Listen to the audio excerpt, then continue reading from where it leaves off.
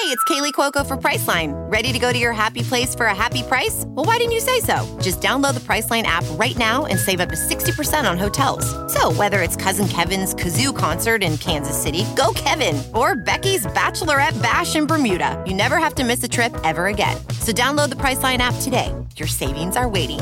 Go to your happy place for a happy price. Go to your happy price, Priceline. As a professional welder, Shayna Ford uses Forge FX to practice over and over, which helps her improve her skills. The more muscle memory that you have, the smoother your weld is. Learn more at meta.com/metaverse impact.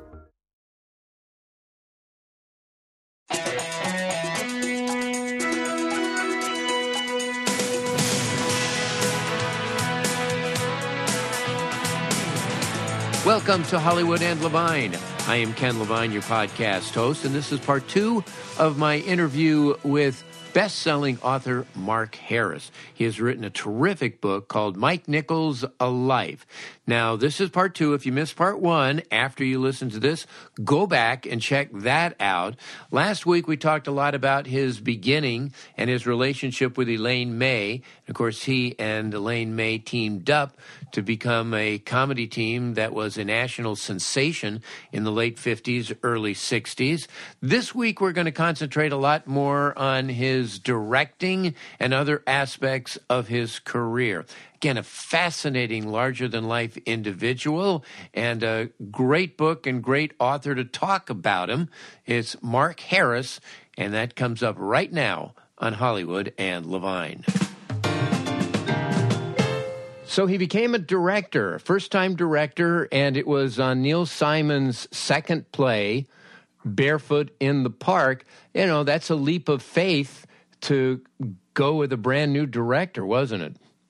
A big leap of faith. And Neil Simon was initially really not sure about it. He was someone that Elizabeth Ashley, who was the female lead in the play, was really excited about.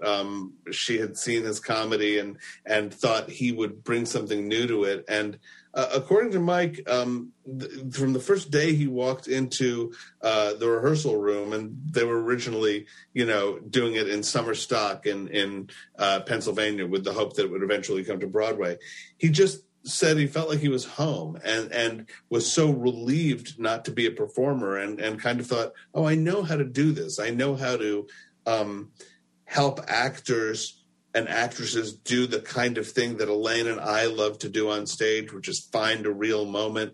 I know how to calm down a jittery writer. I know how to be the dad in this room, which is an image he often used. He said, I wanted to be the dad, not the spoiled baby, which is how he felt he behaved as a performer. That strange thing that with no experience, he still had this kind of serene air of confidence that put everybody else at ease, clicked in first week of his first directing job ever and kind of stayed in place forever. And one thing that he stressed was play it real, and he was not going for the jokes.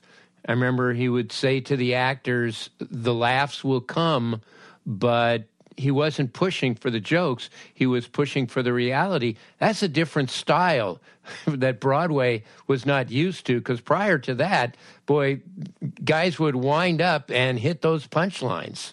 Right, and they'd practically be, halfway facing out to the audience as they delivered them. There wasn't any even pretense of staying in the moment or pretending you were really these characters. It was just batting, funny one-liners back and forth.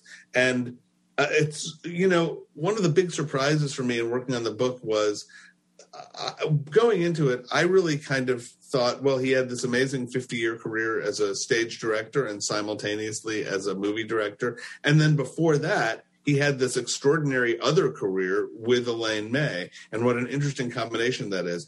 But I had no idea of how much the work he did with Elaine May shaped his whole approach as a director. Because that whole don't chase the laugh, keep it real, find a physical action that will deepen or alter or enhance the meaning of the line. All of his hallmarks as a director were things that he learned as an actor working with her.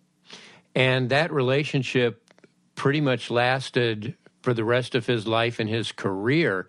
I guess he relied on her judgment more than anybody throughout his life. I think that's right. And she on his. I mean, they would show each other scripts that they were thinking of doing. They got together many times over the decades for any number of benefits or political performances. I mean, they performed for the Selma marchers. They performed at Madison Square Garden for McGovern. And then they acted together on stage in a revival of Who's Afraid of Virginia Woolf. And then in the 90s, she rewrote the movie Wolf, which he directed, and then went on to be the sole writer on The Birdcage and on Primary Colors. So they were always very, very connected. Let's talk about his directing style for a second, because he had a very unique way of communicating to actors. He would tell stories, and out of those stories were basically the messages that he wanted to convey in terms of how the actor should see that character or play that character. I don't know of any other director who ever did that. Yeah, and it didn't always work. I mean, there was one person who said, especially late in his career, the stories he told, sometimes he said you really had to be a michologist to understand how the story he was telling connected to the point he wanted to make about what you should be doing on stage. But even as late as the revival of Death of a Salesman, and which was in 2012, and as early, at least, as Who's Afraid of Virginia Woolf, which was shot in 1965, he would use analogy, he would use anecdote, he would say, do you remember how you felt in high school when so-and-so? Or have you ever been at a party where you didn't want to talk to someone, but they wanted to talk to you and you couldn't get away? That's what I want you to act like in this moment. I mean, he would really find things to unlock actors. And I was struck by what Richard Burton, who worked with him on Who's Afraid of Virginia Woolf, said, which is that it's not so much that he directs you, it's that he conspires with you to help you find the character. And I think that's why so many actors, not obviously the ones he was mean to, but, sometimes even those actors really did find him an incredibly valuable person to work with. But you said there are some that didn't. There are some that just said, just, what do you want me to do here? Right. I mean, and that was generally not the kind of actor that Mike liked to hire. He didn't want actors who just said, just tell me like where to step and how to say the line. Although there were a couple of moments when he did it and it really unlocked something. There's a great story about how he and Buck Henry, who wrote the final version of The Graduate, didn't feel in rehearsals that Anne Bancroft was finding the character. And finally, she just said to Nichols, just how would you say this line? And Nichols did it. And Anne Bancroft said, oh, I get it. That's anger. She's angry. And apparently it just completely unlocked her performance. And that was all she needed to figure it out. So sometimes the things you're not supposed to do, I guess, as a director, even those things can work. Yeah, no, as a TV director, I know you don't give line readings unless they ask for it. And some actors will. Some will just say, just tell me how to do it. And you tell them, and they go out and they do it, and it gets the laugh, and they go, thank you. I think Richard Burton, of all people, this great classical actor, was another actor who really liked Mike to just say it the way it should be said. I guess for some actors it's helpful, and for some it's the last thing in the world they want. Who's Afraid of Virginia Woolf was the first movie he directed, and you look at the strikes, how many strikes until you're out? It was in black and white, which the studio didn't want. The language was very coarse, and there was a problem of getting it cleared. You had a first-time director who knew nothing about cameras, and yet he somehow pulled it off. And you have a great story in there of how he enlisted the help of Jacqueline Kennedy to get the movie cleared. Right. I mean, Mike had this gigantic social circle, and he really knew how to orchestrate it. And, there was this moment when he was fired from the movie in post-production, which was something Jack Warner, the head of Warner Brothers, often did. And to get back into the editing room, he sort of made a deal with Warner and said, look, you're going to have a huge problem getting this movie cleared by the National Catholic Office of Motion Pictures, which is what used to be called the Legion of Decency. And if they condemn it, we're really going to be in trouble in terms of the theaters that will be willing to play it.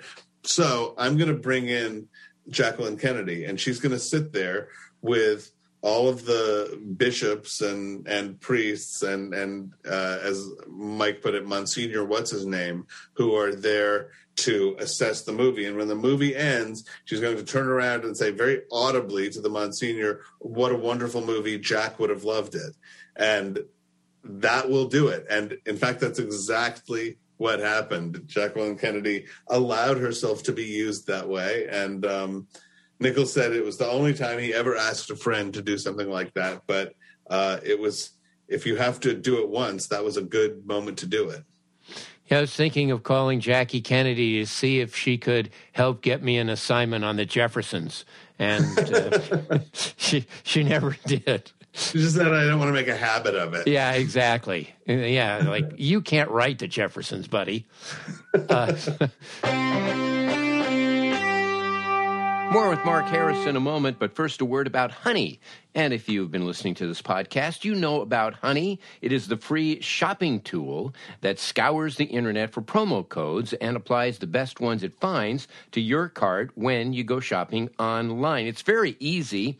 You're on your favorite site and you want to buy something. You get to the checkout window and the Honey button pops down, and all you got to do is click Apply Coupons. Wait a couple of seconds. It does its thing. It finds the coupons that do apply, and all of a sudden you see your price go down and down and down. I use it myself.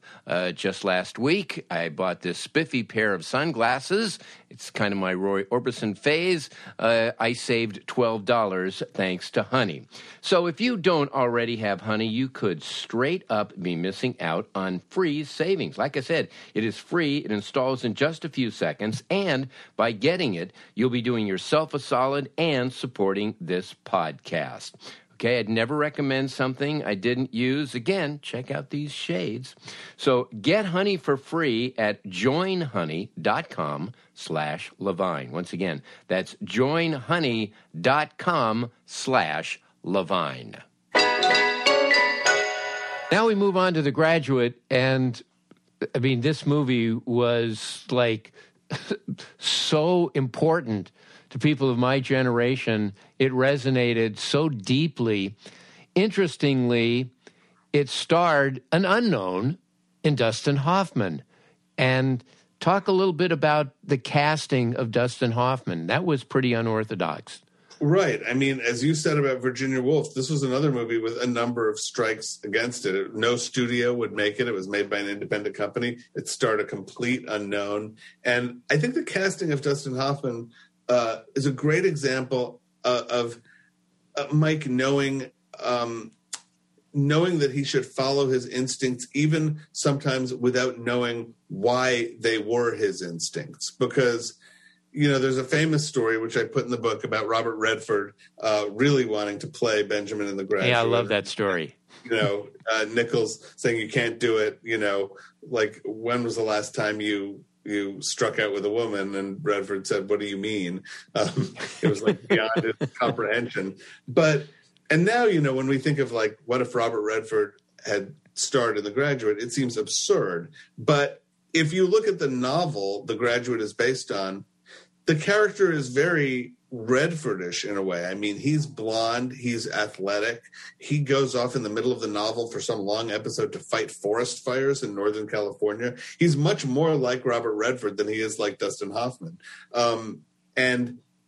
And Nichols wouldn't make the movie. He developed it for years. He wouldn't make the movie until he found a Benjamin that he believed in. And so what he saw in Hoffman, he later said he didn't even realize how much he was identifying with that character as the sort of Jewish outsider in the paradise of the West Coast, this kind of misfit, even though Benjamin is never explicitly identified as Jewish.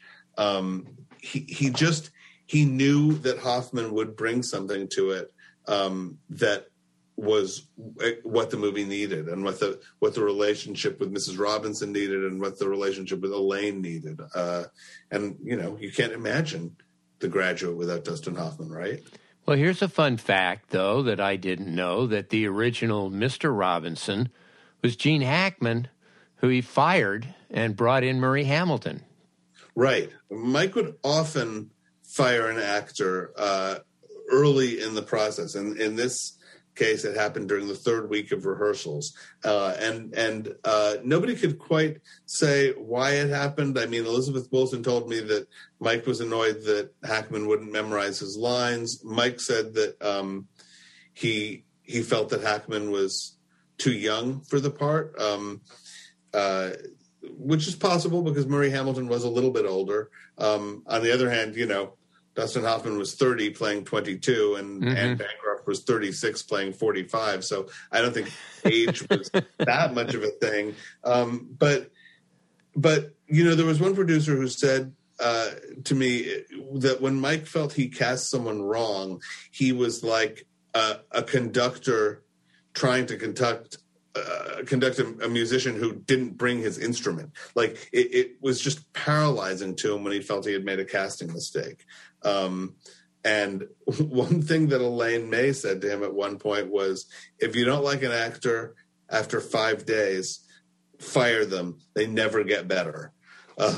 So I don't know how much he believed that or not, but yeah, Hackman, Mike joked often that he had fired some of the best actors in the business. He fired Gene Hackman, he fired Mandy Patinkin, he fired Robert De Niro off a movie that he never finished. So that was something that he did, definitely. Now, he's worked with some very difficult actors, guys like George C. Scott, who was just basically nuts, and he would use them again if he felt they were right for a part. I find it fascinating that after The Graduate, he never worked again with Dustin Hoffman. Yeah, I mean, Dustin Hoffman has said that was a real regret of his. And I think it was a very difficult, no question, a very difficult relationship, although they did come close a couple of times. So there was no situation where Nichols said never again. I mean, he really wanted Dustin Hoffman to do Waiting for Godot at Lincoln Center, the production that Mike ended up directing with Steve Martin and Robin Williams. Mm-hmm. And Hoffman himself said, I don't have, unfortunately, the specific instances, but Hoffman said that one of his big regrets is that he turned down Mike 3 times after The Graduate for other roles. But it's a great sort of what might have been game you can play, because even Mike at one point said maybe Catch-22, which was the first movie that he made after The Graduate, and a movie that he had really mixed feelings about over the decades. Maybe Catch-22 would have worked better if he had cast Dustin Hoffman instead of Alan Arkin in the lead. So Hoffman was very much in Nichols's consciousness over the decades after The Graduate. Yeah, it's not like he never asked him to work again. It's just that right. I mean, George C. Scott, together. for instance, after they had done 4 projects together, and Scott did something that was for Nichols the last straw. That was it. He was never going to work with him again. And there were some people like that on that list, Walter Matthau, but Hoffman was not one of them. Yeah, Walter Matthau comes off as a giant asshole in The Odd Couple. That was disappointing, but it seemed to be pretty well corroborated. So, I had to tell it. Well, glad you did. Catch-22, I think, starts to prove that Mike Nichols is human. There was a long period where he was absolutely the golden boy and won awards and one hit after another. And then all of a sudden, Catch-22 was this kind of bloated disappointment. And then over the next few years, there were like a number of missteps, including Day of the Dolphins, which we talked about, and a number of movies. And here is where he starts taking projects not so much because he really cares deeply about them, but because it's a big payday. Yeah, it's tricky. It's hard. I think any kind of failure, especially one as big as Catch-22, was destabilizing. And the impressive thing to me is he drew a really good lesson from Catch-22 that he often returned to later in his career, which is after you have a big disappointment, he said, the thing to do is do something small that you really like and that you believe in the material or your collaborators or both, and that you don't have very big commercial expectations for. So the first movie he makes after Catch-22 is Carnal Knowledge, which is, a big success and, puts him back in the game. But then, yes, Day of the Dolphin, which he did to fulfill a contractual obligation, was probably the first thing he did as a director where his heart was not in it at all. And he just kind of checked out of the whole process. And things like that did happen all the way up to the Gary Shandling movie, What Planet Are You From?, which was probably one of his unhappiest experiences as a director and probably one of his worst movies, but also, I believe, was his biggest payday ever. So Mike was not immune to,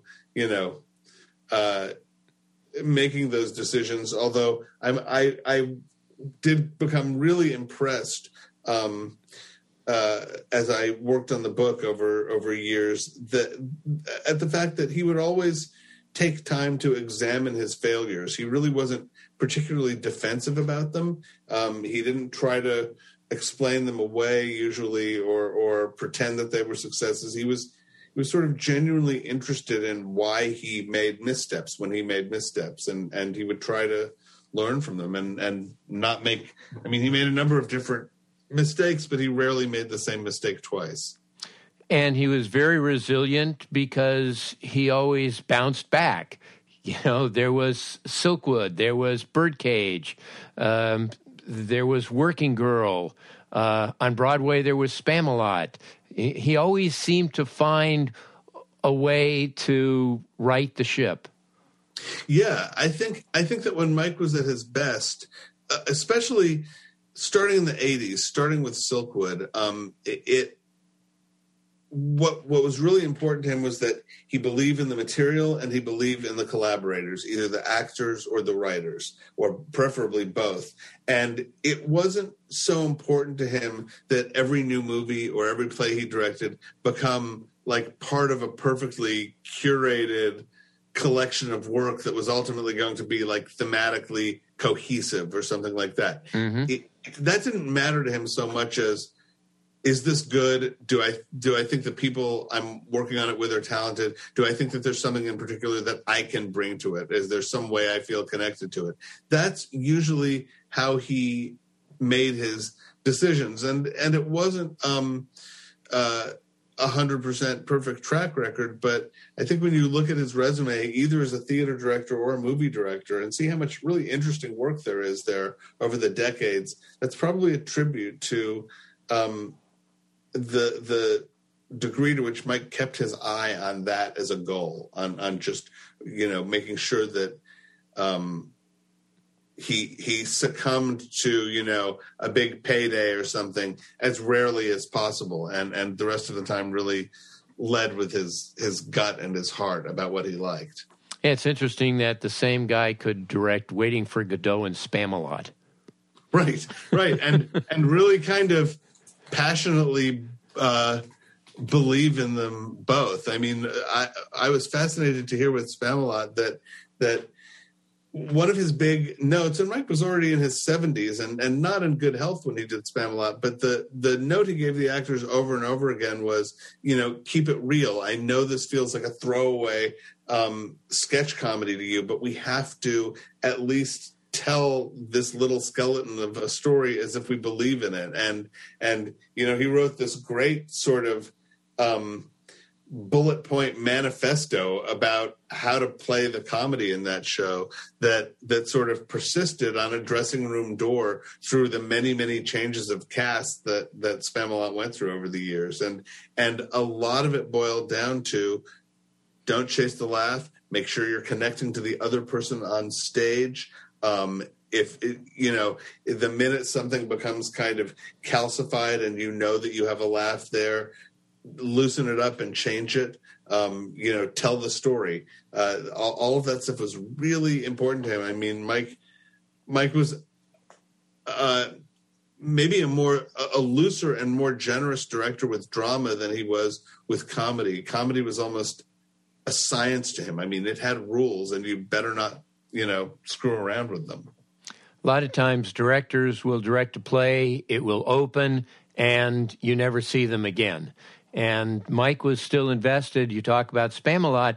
He would go every few months just to watch it and give notes and tune it up a little bit to make sure it's as good as it could be. Yeah, Mike had a lesson in that really early in his stage directing career with The Odd Couple, which was a play that everyone really thought might run 8 or 10 years. And instead it ended up running for like 2 or 2.5, partly because it turned out to be more star-driven than he thought it was, and they couldn't, ever find anyone who would pull them in like Walter Matthau and Art Carney did, but partly because Mike had to go off and make The Graduate soon after The Odd Couple opened. I think it was The Graduate. Maybe it was actually Virginia Woolf, and wasn't able to pay attention to it, and it kind of fell out of shape in ways that really disturbed him when he came back. So after that, he was always very, very zealous about checking in, and when he could spare a day or two to rehearse a new actor or replacement actor, he would do it. It really mattered to him. So let's double back now to Angels in America. When Mike decided he wanted to do that, was Tony thrilled, or was he going, I don't know if this is the right guy for this? I think he was pretty thrilled. I mean, it's Angels had a number of almosts before Mike signed on. That Robert Altman was going to do it for years and years, and then there were all kinds of money questions like, could it be 2 movies? Could we possibly compress it to 1 movie? Do we only want to do the first part? And then it went through a whole variety of directors kind of flirting with it, like to the point where Tony really thought it was just not going to happen. Then, it luckily the sort of beginning of the prestige cable miniseries era coincided with Mike's interest in it. And I think any trepidation that Tony had about Mike pretty much evaporated the first time they had lunch together, which was, I think, kind of an arranged blind date to see if they could get along and like each other. The two things that Mike said were that he wanted to keep the doubling. In Angels, some actors play more than one role on stage, and Tony really loved the idea that would be kept in film, which is something he hadn't really thought about himself. And he said, Tony told Mike that Robert Altman had told him that he really needed to change the script a lot to make it more like a movie than like a play.